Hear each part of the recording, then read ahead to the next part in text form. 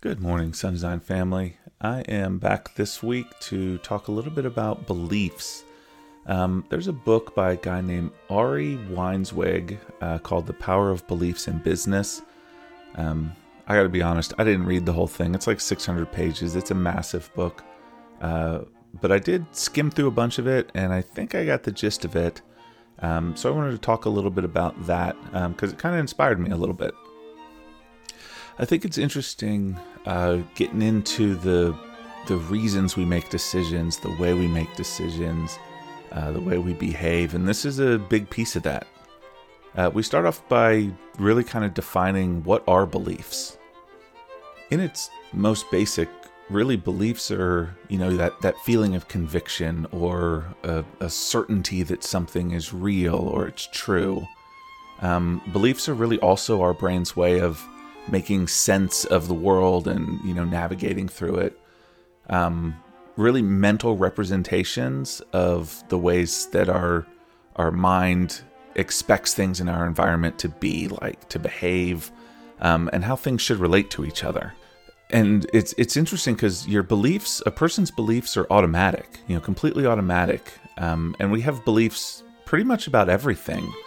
What's too hot, what's too cold, what's the best temperature to cook a steak? What's the best TV show? How should you act? How should you look? How should you feel? It really affects everything. And this is why it's important to explore beliefs. They're an incredibly powerful force in our lives. They impact how well we work together, our teaming, the quality of our work, the services and products we provide.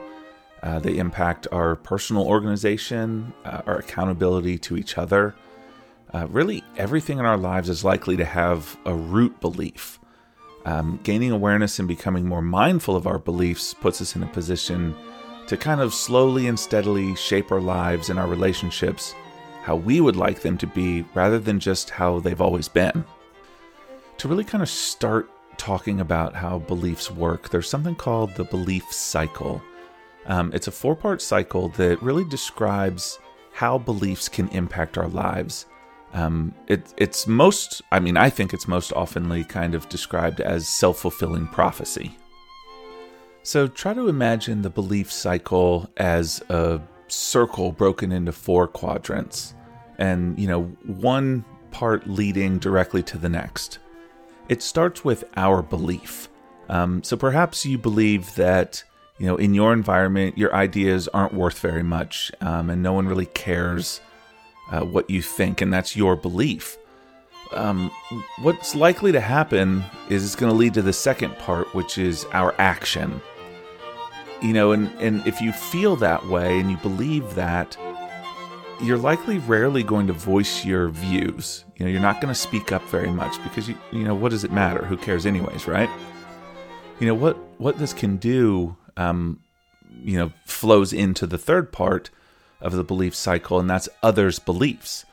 So, because you're rarely voicing your views, your silence feeds the belief in others that you don't have a lot to offer, that you just don't have a lot to say, or perhaps even you're not very committed to the project that you're working on or the goals of the company, say. This, unfortunately, will kind of flow into the fourth part of the belief cycle, which is others' actions. So because of this scenario, your coworkers might not ask you for your views on important issues or really think to include you in discussions. And that kind of fulfills the prophecy of your original belief that your ideas aren't worth much. They will become worth less in others' eyes. So how are these beliefs formed? The main thing is that we're not born with them. They're developed, they're learned over time. We learn them really early, and they stay with us for a very long time. I would consider your beliefs to be unconsciously competent. And really what that means is you don't even know that you have them. You don't think about them, they become automatic. And you don't even really notice when you're reacting or making a decision based on a certain belief. We also have an ability to filter information that we receive based on our beliefs. And a lot of us, it's pretty common to ignore or just completely discard information that you've received that's just not supported by your belief system. And unfortunately, because of this, you could be missing out on a lot of new experiences or new ideas. And I think that's what's behind, calling someone stuck in their ways. Really what they are is stuck in their beliefs. Some examples of how beliefs are formed. A lot of them are from people that we trust, like our parents, things that they say or we witness while we're growing up. Maybe even more powerfully, beliefs are formed from people we don't trust, experiences that we've had that create, negative imagery, emotion, experiences, that sort of thing.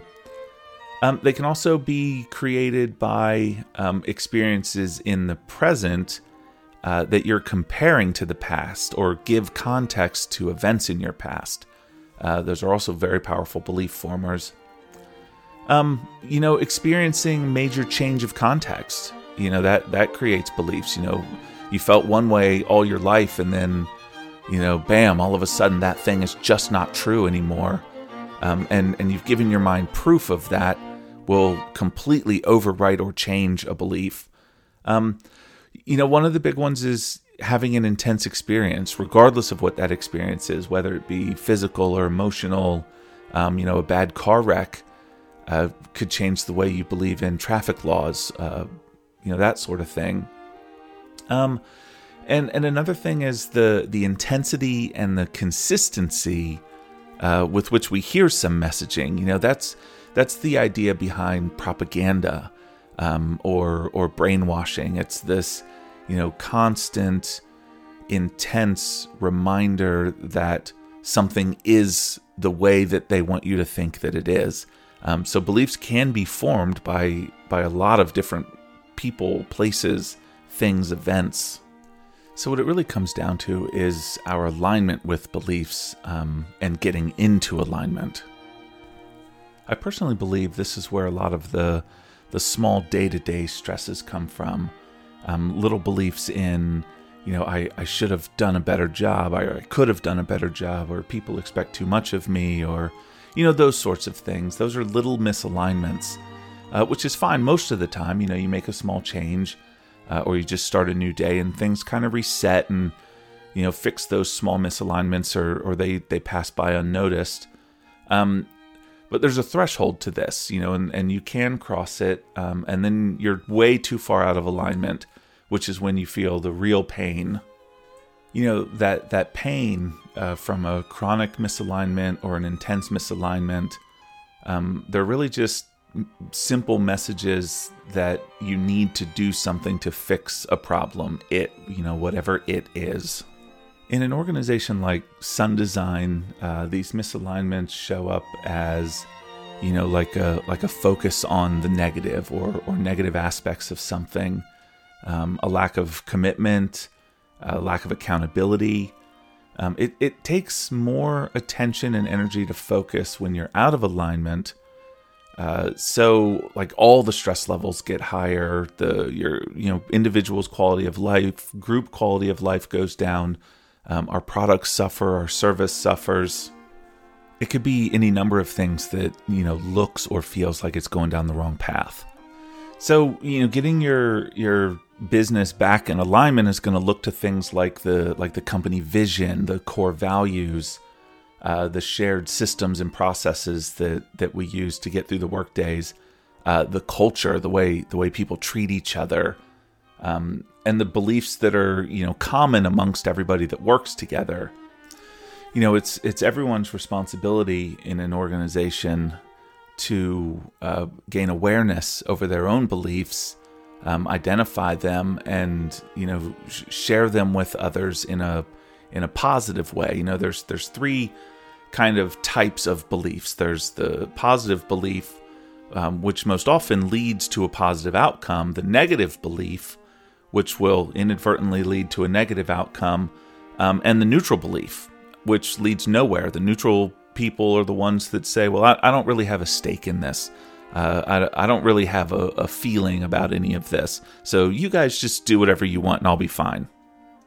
I'm going to wrap this up with just an example of how this kind of plays out in our world. Let's just say there's a disagreement with one of your coworkers.